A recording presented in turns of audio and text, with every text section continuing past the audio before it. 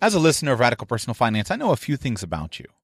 I know that you have a desire to build wealth in all of its forms, to live a rich life now and build a plan for financial freedom, as the tagline of the show talks about. I know that you desire to avoid poverty. I know that you have a desire for wisdom. After all, you're making time in your busy day to listen to this. Well, today, I'm going to try to share with you some ideas and some wisdom that will help you to avoid poverty. Because here is the proverb that we will talk about today. Be not among drunkards or among gluttonous eaters of meat, for the drunkard and the glutton will come to poverty, and slumber will clothe them with rags.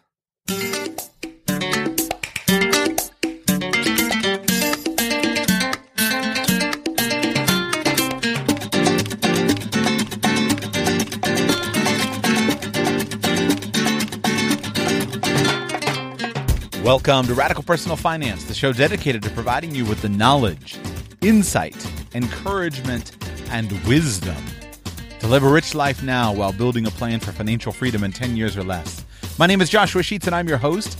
Today we tackle the subject of drunkenness and talk about how it can have an incredibly deleterious effect on your bank balance.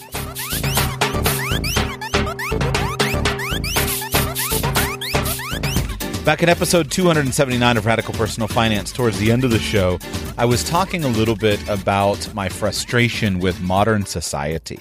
And I was using the example of modern business conferences, specifically the conference that I had just returned from, FinCon, which was fresh in my mind. Now, my comments at that time were not specifically associated just with FinCon. They were inclusive of all modern business conferences, but I had just returned from FinCon, and so I was freshly aware of what had happened there. Well, later on, I had a listener to the show who connected with me on Facebook and said, Joshua, hey, what did you mean by those comments on drunkenness? What were you referring to? Were you talking about people running up and down the hall wildly, or just people hanging out, having a few drinks with their friends? What were you talking about?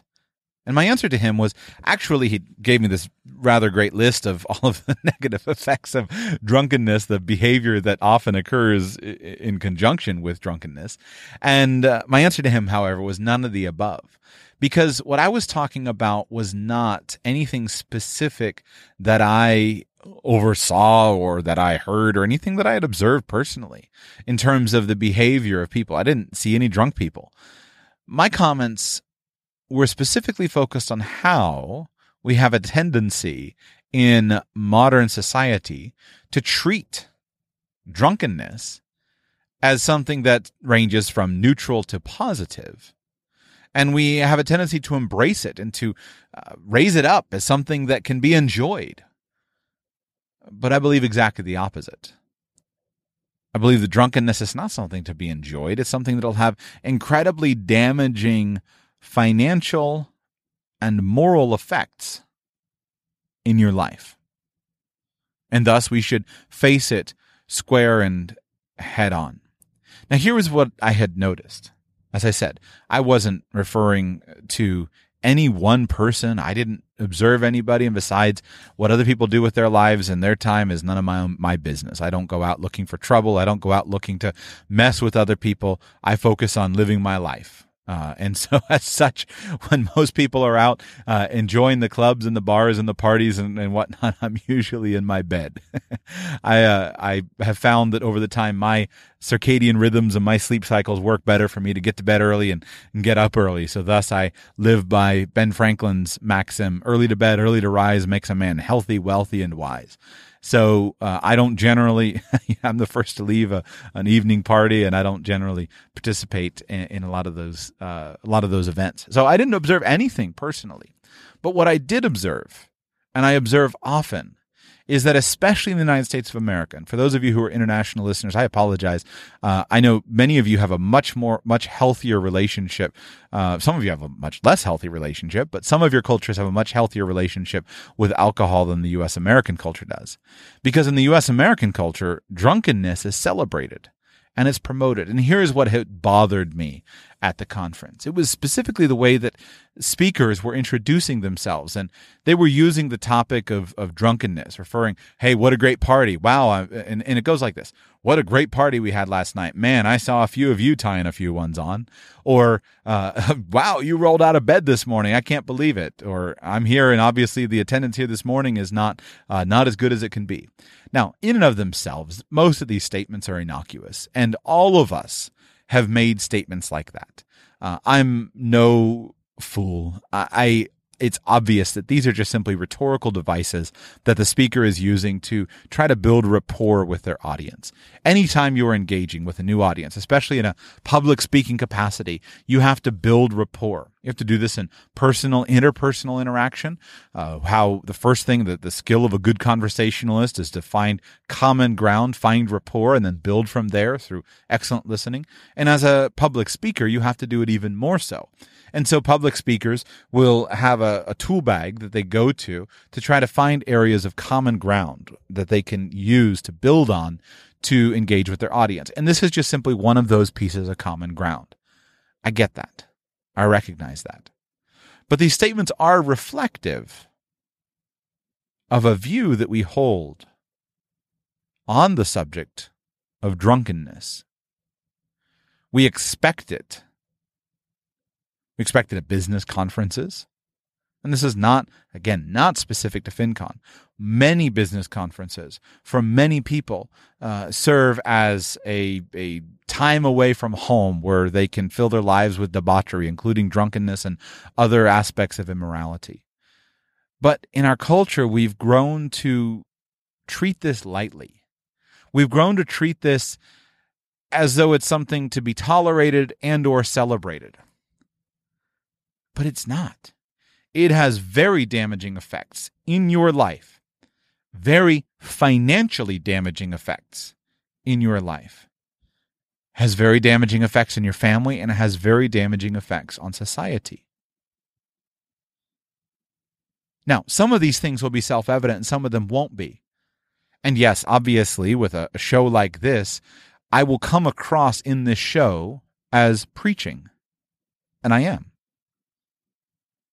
But the subject of a show like this is moral in nature, and it has a tremendous influence on your wealth.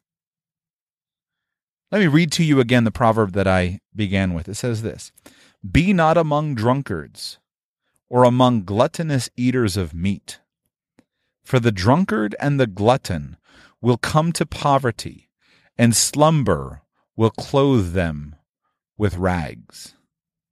There are a number of proverbs that follow this theme. Here's another one. "Whoever loves pleasure will be a poor man. He who loves wine and oil will not be rich." Now, I'm reading these proverbs to you out of the book of Proverbs from the Christian Bible. The book of Proverbs, if you're unfamiliar with the background of the Bible, is a collection of wise sayings that was primarily assembled by King Solomon. Proverbs are basically just mean things that are generally true, wise sayings. The book of Proverbs is not a prophetic book. It's not a direct communication from God with a prophetic voice saying, "Thus saith the Lord." Proverbs are not promises. So I don't think it's appropriate in biblical interpretation to say, well, it says this in the book of Proverbs, so thus this is a promise of God that will always be true. Proverbs are things that are generally true. There can be exceptions, but often not. King Solomon, if you're unfamiliar with your history, King Solomon lived during the Bronze Age. He was the son of King David, the famous king of the Jews, that the Jews exalt and honor appropriately so. And King Solomon was the wisest man who ever lived. He received his wisdom as a supernatural gift from God when he asked for it. When he was ascending to the throne of his father David, he asked for wisdom When God gave him an opportunity to ask him for anything, he asked for wisdom. God gave him wisdom and he blessed him with everything else. And the scripture records and history records that people came from all around the world to seek Solomon for his wisdom. So over the years, he wrote the book of Proverbs and collected these sayings. Many of them are Hebrew proverbs. Some of them are perhaps original with him. Not all of them come from Hebrew culture. Some of them are Arab proverbs. There's an entire chapter that comes from comes from the Egyptian culture. Solomon, one of his wives, was the daughter of a pharaoh. And so it's a saying of proverbs that are generally true. And there's a lot of wisdom. But there's a consistent focus, and there's many proverbs, I'll read a couple of them, about drunkenness. Now, Solomon was a man who was incredibly rich and incredibly wise. And so when we read Proverbs, we're reading what he had to say on the subject. And he says this: whoever loves pleasure will be a poor man. He who loves wine and oil will not be rich. Now, I would imagine that if you think of your own experience, you might be able to relate to a saying like that. You might be able to relate to the idea that somebody who is a lover of pleasure and wine, and I won't go into oil, let's just stick with wine, that they very well might find that their love of the good life supersedes their ability to accumulate wealth. Now, especially when you get to the extreme, think of the person in your life that you know who is most dedicated to a lifestyle of drunkenness. And ask yourself if they're rich. I've known a couple of people who very much enjoyed drunkenness who were rich. But the vast majority of the people who are most engaged in drunkenness have come to poverty. I'm going to talk about this on an individual level, a family level, and a social level. I'm going to talk about this with regard to short-term, medium-term, and long-term impacts. So let's talk about some of the costs of excessive drinking. Number one, alcohol is expensive. Have you ever sat down and run the tab to see how much alcohol costs? It is incredibly expensive. It's expensive whether you do it yourself in your home. It's expensive if you buy it out. A simple glass of wine at most of the restaurants where I live is going to be about $10, if not more. And most people are not going to have one glass. They're going to have more than one. So you wind up spending a lot of money on a substance that is expensive. It's expensive because of the cost of making it, especially fine alcohol. It takes many years to produce, 20-year Scotch or a well-aged wine. These things take many years to perfect. It's also expensive because of the taxation, one of the most heavily taxed products. And so if you drink to excess and devote yourself to drunkenness, you will find yourself spending a lot of money buying drinks. It's also expensive because of the things that go along with alcohol. Most of the time, alcohol is an accompaniment to other things that are generally costly. A fine meal, many drinks. Alcohol leads, at least in many of the drunk friends that I've known over the years, alcohol leads to liberal spending. It leads to liberal spending of, let's go do shots. Well, they're $8 a pop. Great. Now all of a sudden we're coming out $100 for the night instead of $40. Alcohol leads to excess. It leads to buying the round of drinks for the entire table. It leads to buying many rounds of drinks. It leads to, put it on my tab. If I think back to my days of my drunken friends back in college, and I just think about the bar tabs that broke college students would run up, it's absolutely incredible. The price. It's expensive. It's an expensive hobby. Even those who get into the good stuff, who are very dedicated to the finest wines, the finest whiskeys, the price tag on that stuff is tremendous. So that's one way that's relatively obvious that excessive dedication to alcohol can quickly drain your pocketbook. Those are the short-term impacts. What about the medium-term impacts on a personal level? A different proverb says this: wine is a mocker, strong drink a brawler, and whoever is led astray by it is not wise. Again, wine is a mocker, strong drink a brawler, and whoever is led astray by it is not wise. When you think about some of the medium-term effects of drunkenness, I think about some of the things that drunkenness can lead to. It leads to fights. It leads to being thrown out of places. It leads to hurting relationships. It can easily lead to something like a DUI. If you want to mess up your financial life, consume an excess amount of alcohol such that it impedes your judgment, get in a car, get pulled over, and have a breathalyzer run on you. You will destroy your financial life for the next few years.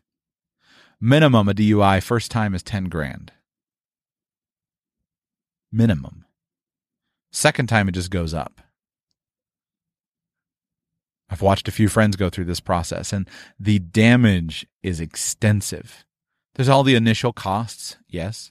There's all the initial costs of the court fees and all of that stuff. There's the initial costs of getting the stuff put on your car so you can blow in the blower. There's all the cost to your social life of having the blower on your car so that you can deal with that and so that you can actually be able to drive. There's the cost. I had one friend, he wasn't able to drive for a year on his second DUI. Couldn't drive for a year. Well, he had to Uber every day to work. The money adds up quickly. And then there's even the long-term effects of such a decision, where it impacts your job prospects, it impacts the types of things that you can do in the future, can lead to felony DUI, or God forbid, some of the things that come with felony DUI manslaughter. Things like that. You have an accident. You hurt somebody else's family. The results are extensive. So what would prudence do in a situation like that? Well, I think prudence would be pull back from the edge and don't ever drink to the point where your judgment is impaired. A mistake made can be made in a moment, but good judgment will keep you from many of those mistakes. Judgment is impaired by alcohol. The long-term personal effects of alcohol, especially with regard to health, can be tremendous. I have a friend of mine who he's in his early 50s, 51 years old. He is the perfect picture of sickness. He can barely function. And it's just incredibly sad because all of his life choices are damaged. He has to stay working in a job that he doesn't particularly like because he needs the health insurance, because he's had to have a kidney transplant, because his liver is not functioning very well. He has to be, in case he has to go on dialysis.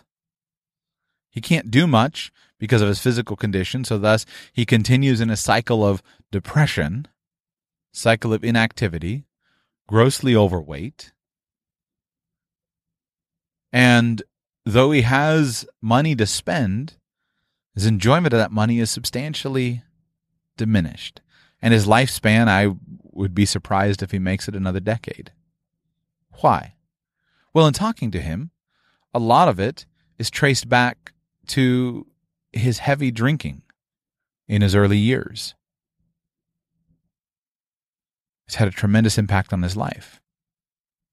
Heavy drinking in his early years caused significant physical problems for him now. Now, this person is compared to many alcoholics, highly functioning, called a functioning alcoholic, right? He's not an alcoholic in terms of the way that we use that term in our culture in the sense of an addiction. He's not addicted to alcohol. He was a drunk when he was younger. But if you think about so many people who are drunks, and how that follows them through their lives, it destroys things. So the long-term effects personally are tremendous. What about other financial and specifically to keep focused on these financial threads? The financial cost of dealing with sickness throughout your life is huge. Huge. And it's so sad to have to deal with financial costs of sicknesses that are completely preventable. There was no reason for this sickness to occur, but now you've got decades of medical bills. And then the opportunity cost of sickness is also huge. The cost of not being able to take advantage of opportunities, the cost of not having the energy to start a business, to get a good job, to work because you're drained because of the physical condition. And all of it traces back to drunkenness while a youth. It's very sad. Moving on from personal to family costs. Think about the short-term family costs. Another proverb says this, like a thorn that goes up into the hand of a drunkard. You ever know a friend who, when they're 3 sheets to the wind, has not the ability to feel pain and does something foolish and stupid? Something that results in them hurting themselves and they're bleeding and they don't feel it? That's the picture. Like a thorn that goes up into the hand of a drunkard is a proverb in the mouth of fools. Like an archer who wounds everyone is one who hires a passing fool or drunkard. Like a dog that returns to his vomit is a fool who repeats his folly. Bit of a connection here between fools and drunkards, eh? And yet, most drunks, what do? Talk about how great the drunkenness was and want to go back and repeat it. But what's the impact on family? Well, it destroys relationships. Talk about the financial cost. A good relationship, a good marriage relationship, will save you a tremendous amount of money because you're content to be together. Destroy a good relationship with drunkenness or any kind of destructive behavior, and now all of a sudden we've got to go out and medicate constantly to try to fix social, emotional problems with financial expenditures. Take this on from the long term to the medium term, and you wind up, families have tremendous costs. When you study drunks and alcoholics and you see the amount of money that they spend and destroy their family's livelihood. I think of a very good friend of mine whose dad was just a complete drunk. And for many years of his life, the first thing that they had to do was try to wrest the paycheck from him on Friday before he drank it all away. And there were many occasions when his dad would get paid on Friday and would stop at the bar on the way home, and the whole paycheck would be gone and would disappear before it had the opportunity to even make it home to meet the needs of the family. And my friend went hungry because of it. That leads over time to divorce.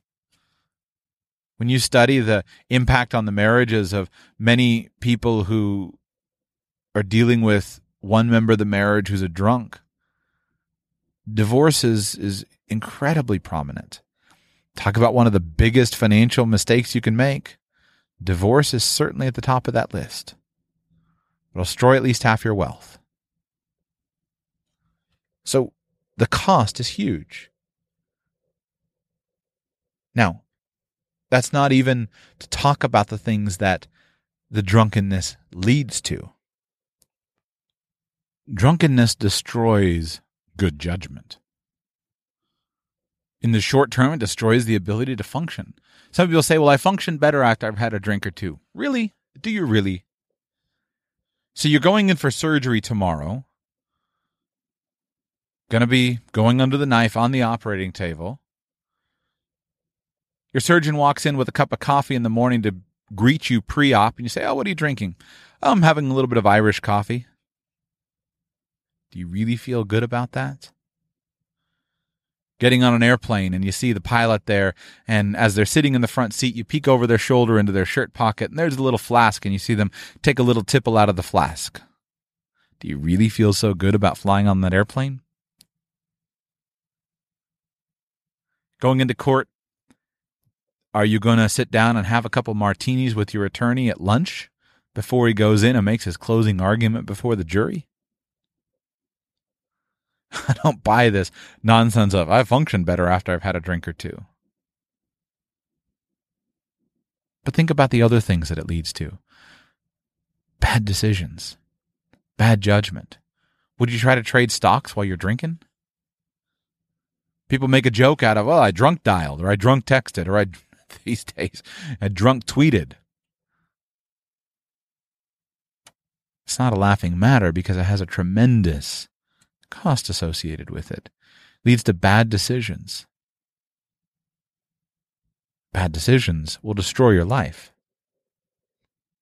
And the worst thing about alcohol is that it leads many times to a cycle of addiction. Proverbs 23 says this, "Who has woe? Who has sorrow? Who has strife? Who has complaining? Who has wounds without cause? Who has redness of eyes?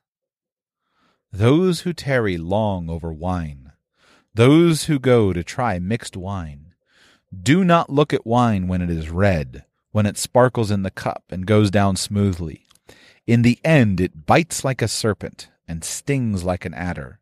Your eyes will see strange things and your heart utter perverse things.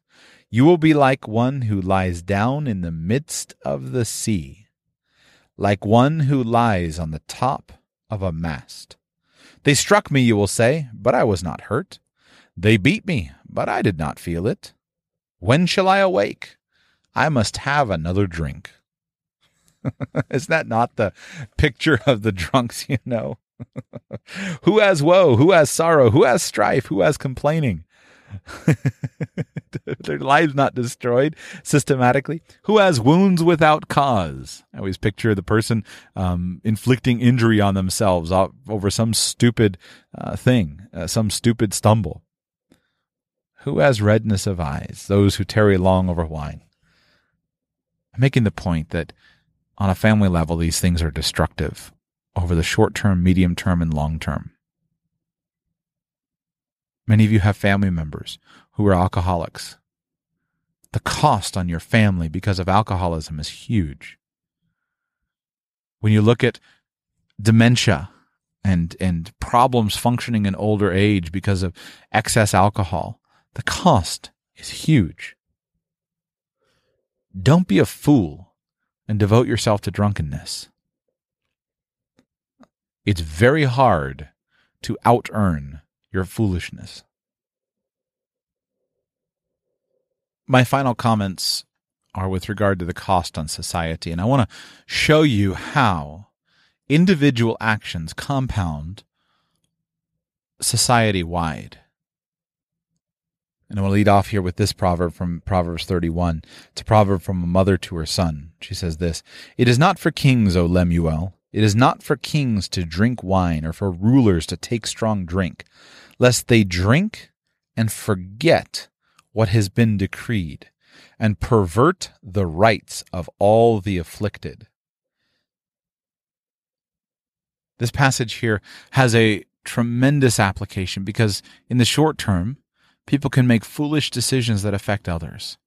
If you're in a place of leadership, whether you're a king or whether you're some kind of civil leader, you must make wise decisions and you cannot have your decisions clouded. Over time, the decisions that you make and the decisions that individuals make compound and have tremendous cost. When a society is dedicated to drunkenness, it leads to lost productivity that affects everybody. When a society is dedicated to drunkenness, that leads to health problems. I read a report a couple of years ago about the Russians and the amount of alcoholism in the Russian society and the amount of physical problems because of it.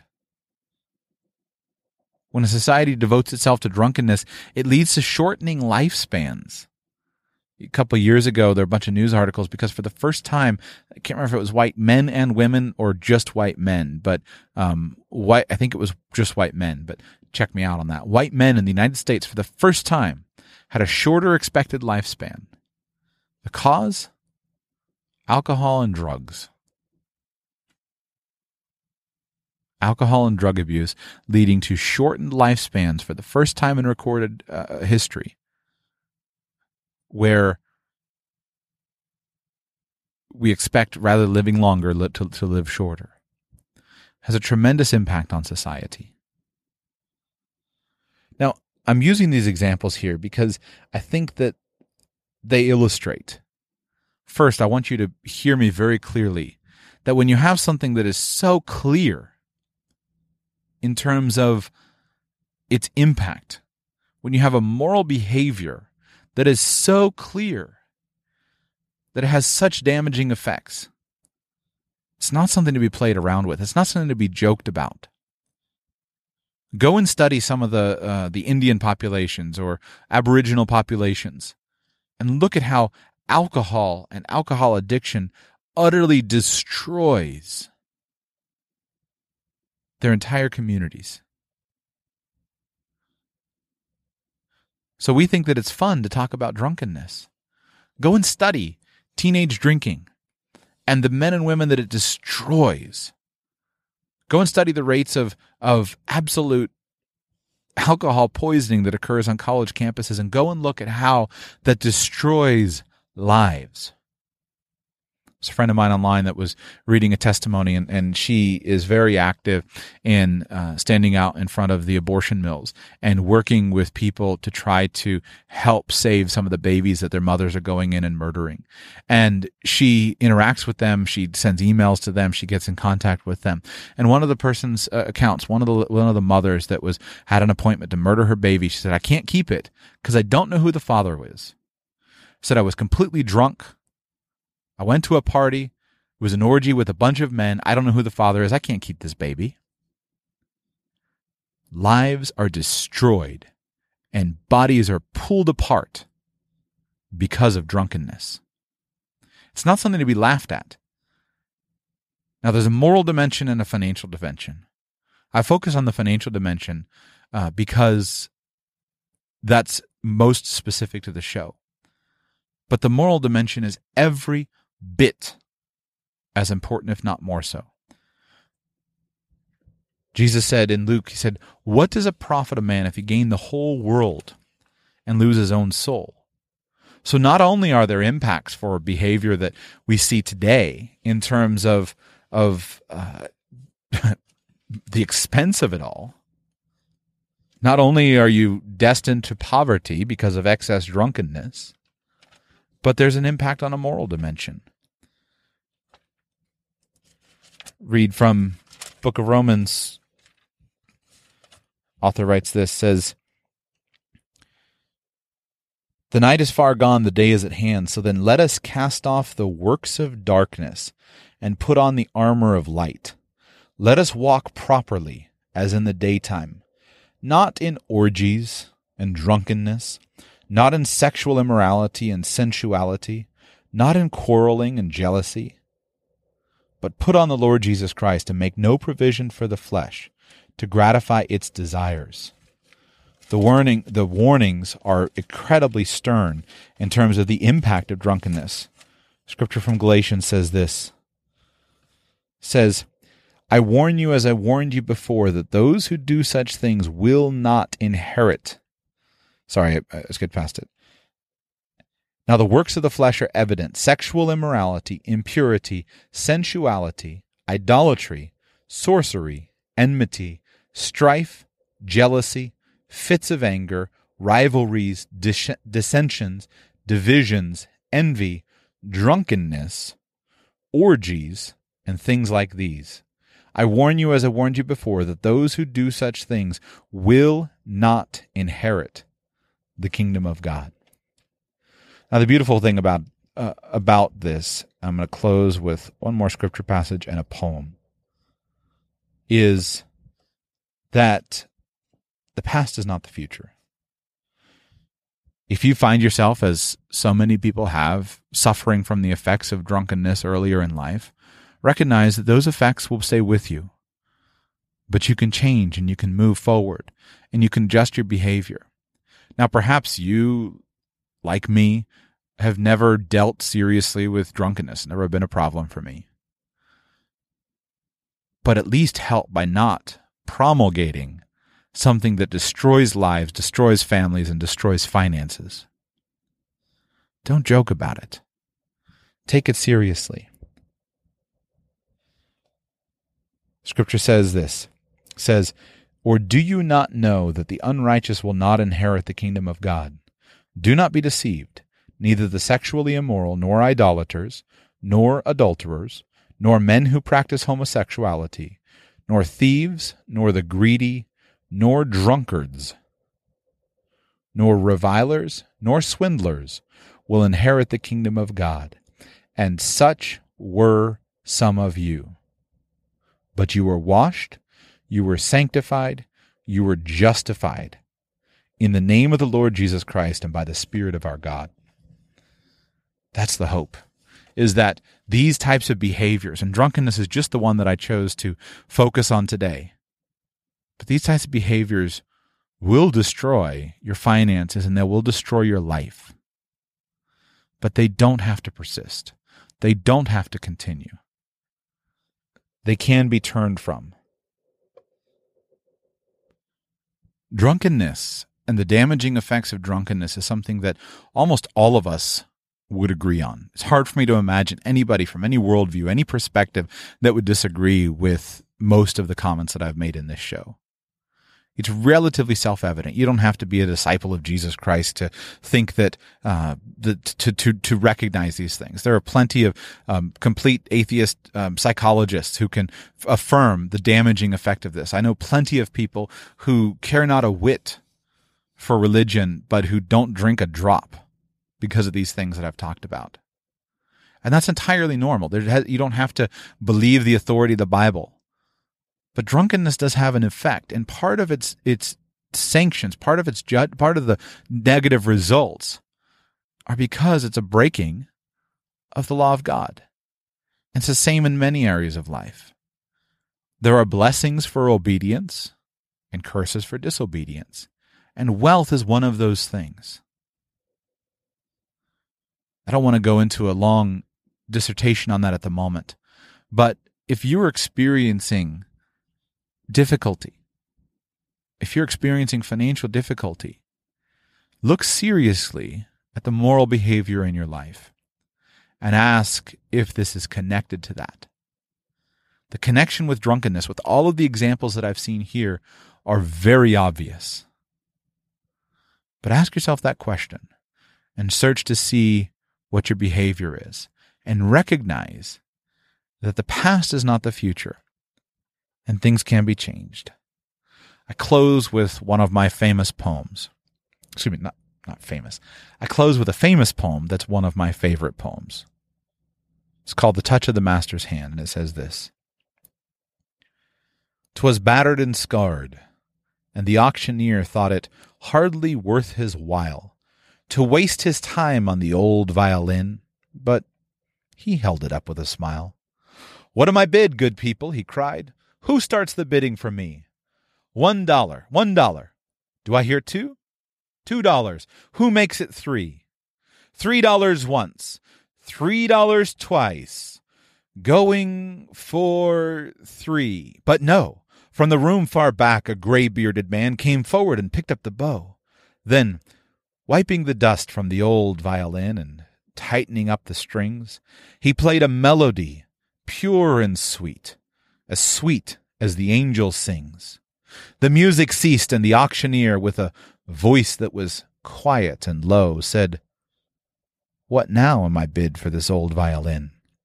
as he held it aloft with its bow. 1,000, 1,000, do I hear two? 2,000, who makes it three? 3,000 once, 3,000 twice. Going and gone, said he. The audience cheered, but some of them cried, 'We just don't understand. What changed its worth?' Swift came the reply, the touch of the master's hand. And many a man with life out of tune, all battered and bruised with hardship, is auctioned cheap to a thoughtless crowd, much like that old violin. A mess of pottage, a glass of wine, a game, and he travels on. He is going once, he is going twice, he is going and almost gone. But the master comes, and the foolish crowd never can quite understand the worth of a soul and the change that is wrought by the touch of the master's hand." For the ones who get it done, the most important part is the one you need now. And the best partner is the one who can deliver. That's why millions of maintenance and repair pros trust Grainger, because we have professional-grade supplies for every industry, even hard-to-find products. And we have same-day pickup and next-day delivery on most orders. But most importantly, we have an unwavering commitment to help keep you up and running. Call, click Grainger.com, or just stop by. Grainger, for the ones who get it done.